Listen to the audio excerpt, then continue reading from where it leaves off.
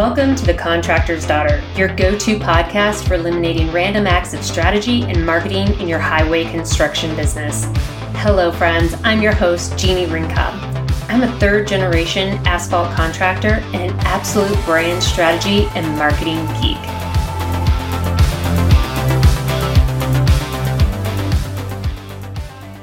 Welcome to The Contractor's Daughter. I'm your host, Jeannie Rinkob, a third-generation contractor who has shifted and now helps other people in the paving industry grow and build businesses that they are going to have legacies of, that are going to give them all the success and achievement they want.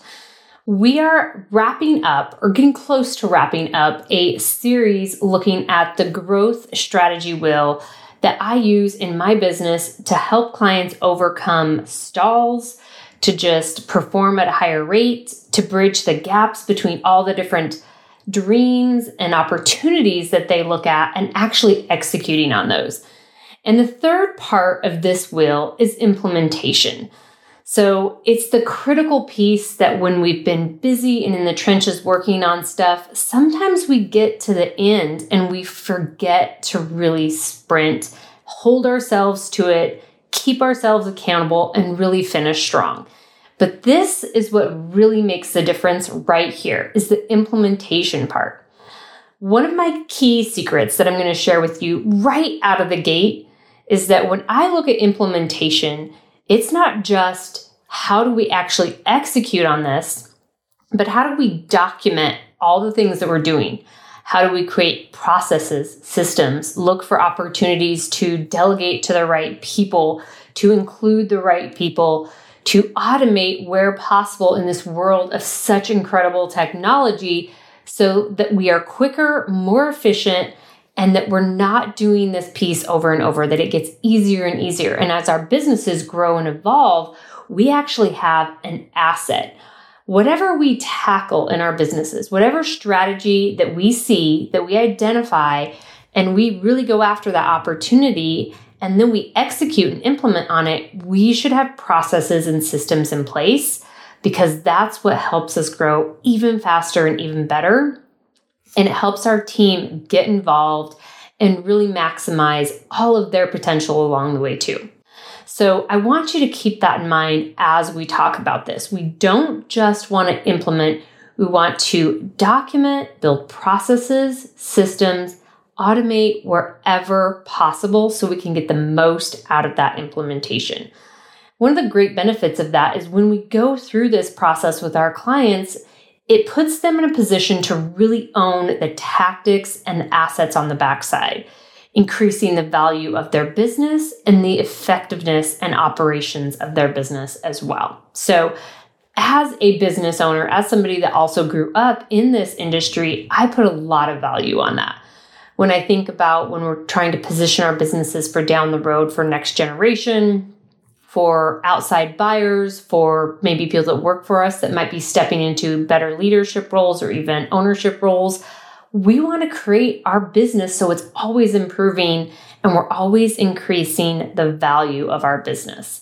It's good for us and it's good for those next generations moving forward with the company. So let's focus on this implementation piece. It's all about good intentions, right? We have the best intentions when we start this process. When we sat down and we did the investigation piece, we figured out what are the opportunities, what is the strategy going to look like? We identified the most important thing, the thing that if we focused on this, it would get us the best outcome and have the biggest impact across the board in our organization. But now we actually have to sit down and do it. And I always say in my presentations, good intentions don't pave roads.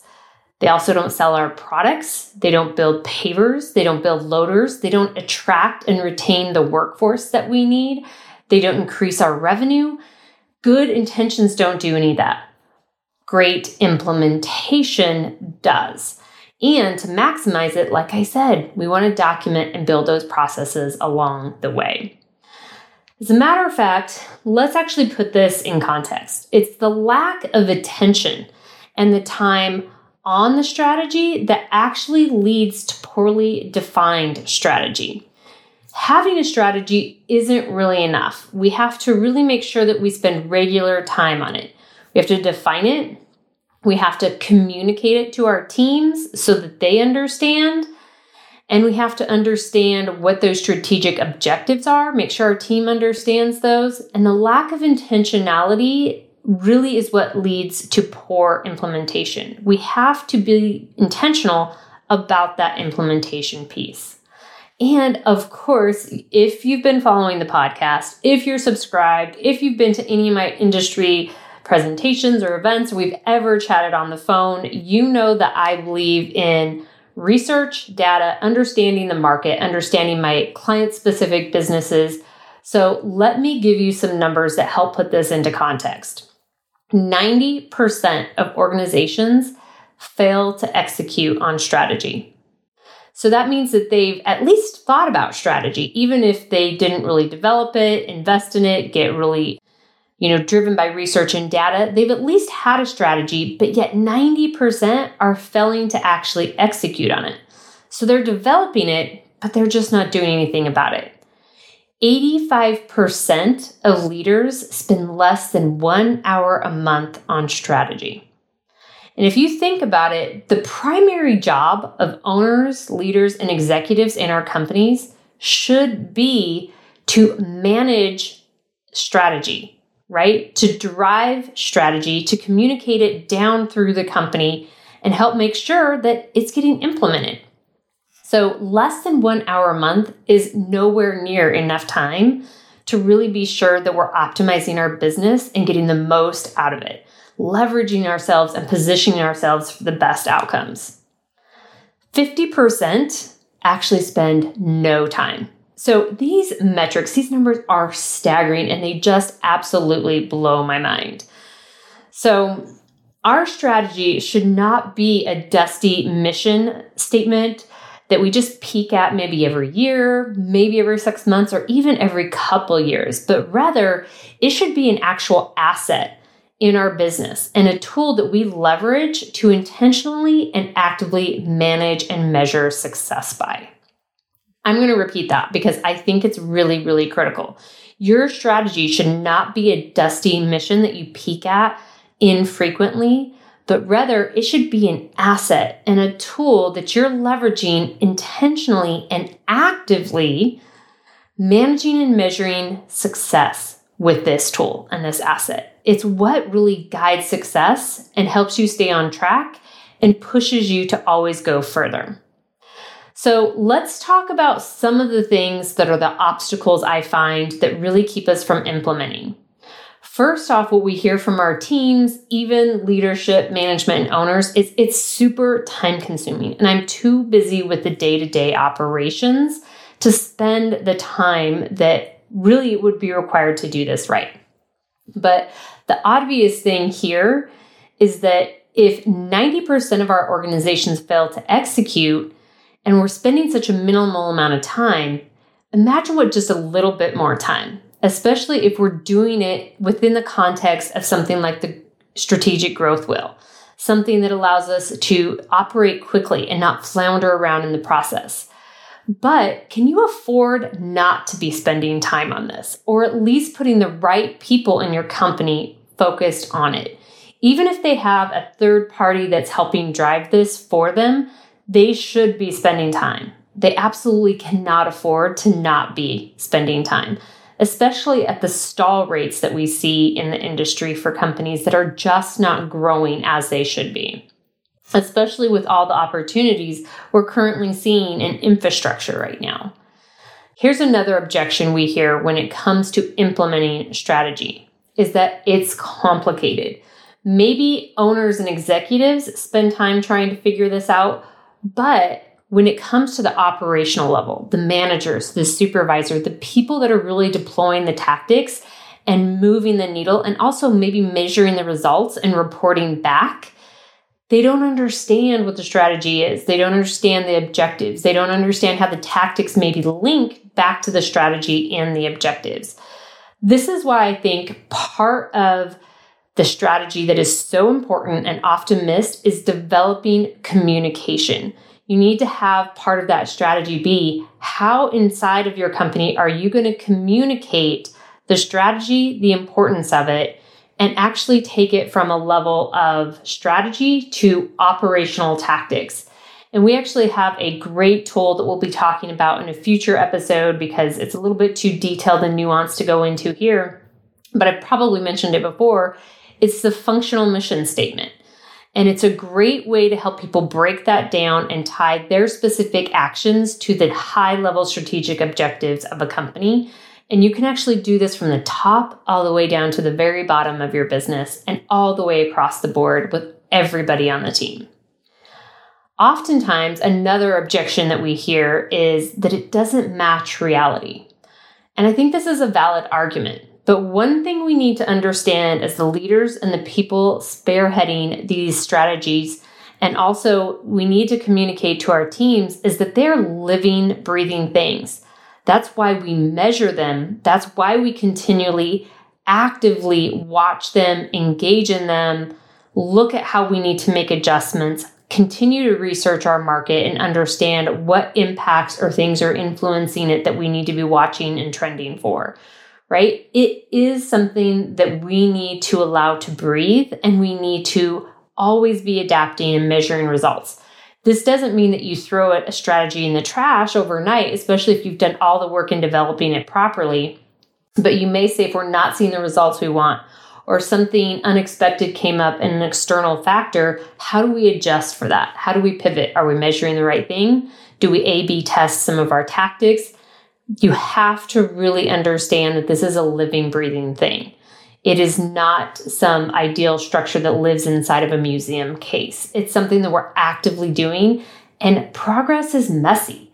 Strategy can get messy when we're actually deploying it and putting it into action and implementing. Another objection that we hear is that there's so much emphasis on agile principles. The world is evolving and moving so quickly that we want to be agile enough. We're nervous about being tied down too closely to a specific strategy.